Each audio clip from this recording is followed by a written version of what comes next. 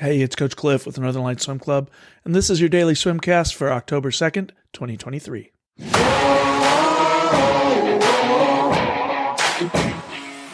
We're coming off a pretty technique-oriented week, and we're shifting into an aerobic maintenance and aerobic base building sort of training mode.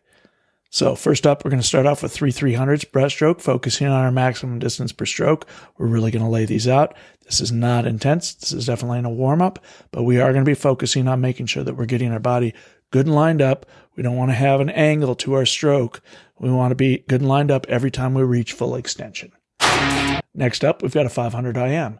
We did a couple of these on Saturday, but we're going to do one more today. It's 5 100 IMs, back to back to back to back to back. Straight through. It's a nice aerobic swim, but it keeps us from having to do a lot of butterfly straight through. Next up, we're going to shift to my favorite stroke, backstroke.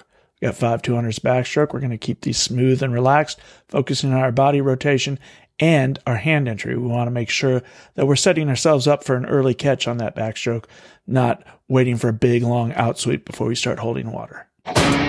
On Saturday, we didn't have time for this set, but we've got time today. 1,000 freestyle with the snorkel in, getting to focus on our body rotation without having to focus on getting our head to the side for a breath. So we really get to focus on smooth, relaxed swimming, and we don't have to worry too much about surviving every time we turn our head to the side for a breath.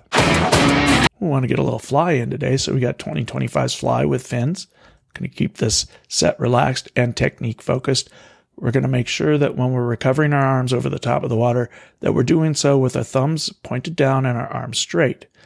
As they enter the water, those hands will flatten out just a little bit, and our face will be entering in at the same time, and we'll get a good hip lift with a straight leg recovery. This is what we're looking for on these 20-25s, and it should be a nice way to finish up the practice.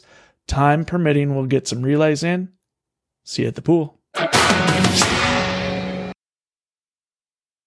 Thanks for staying all the way to the end of the swimcast.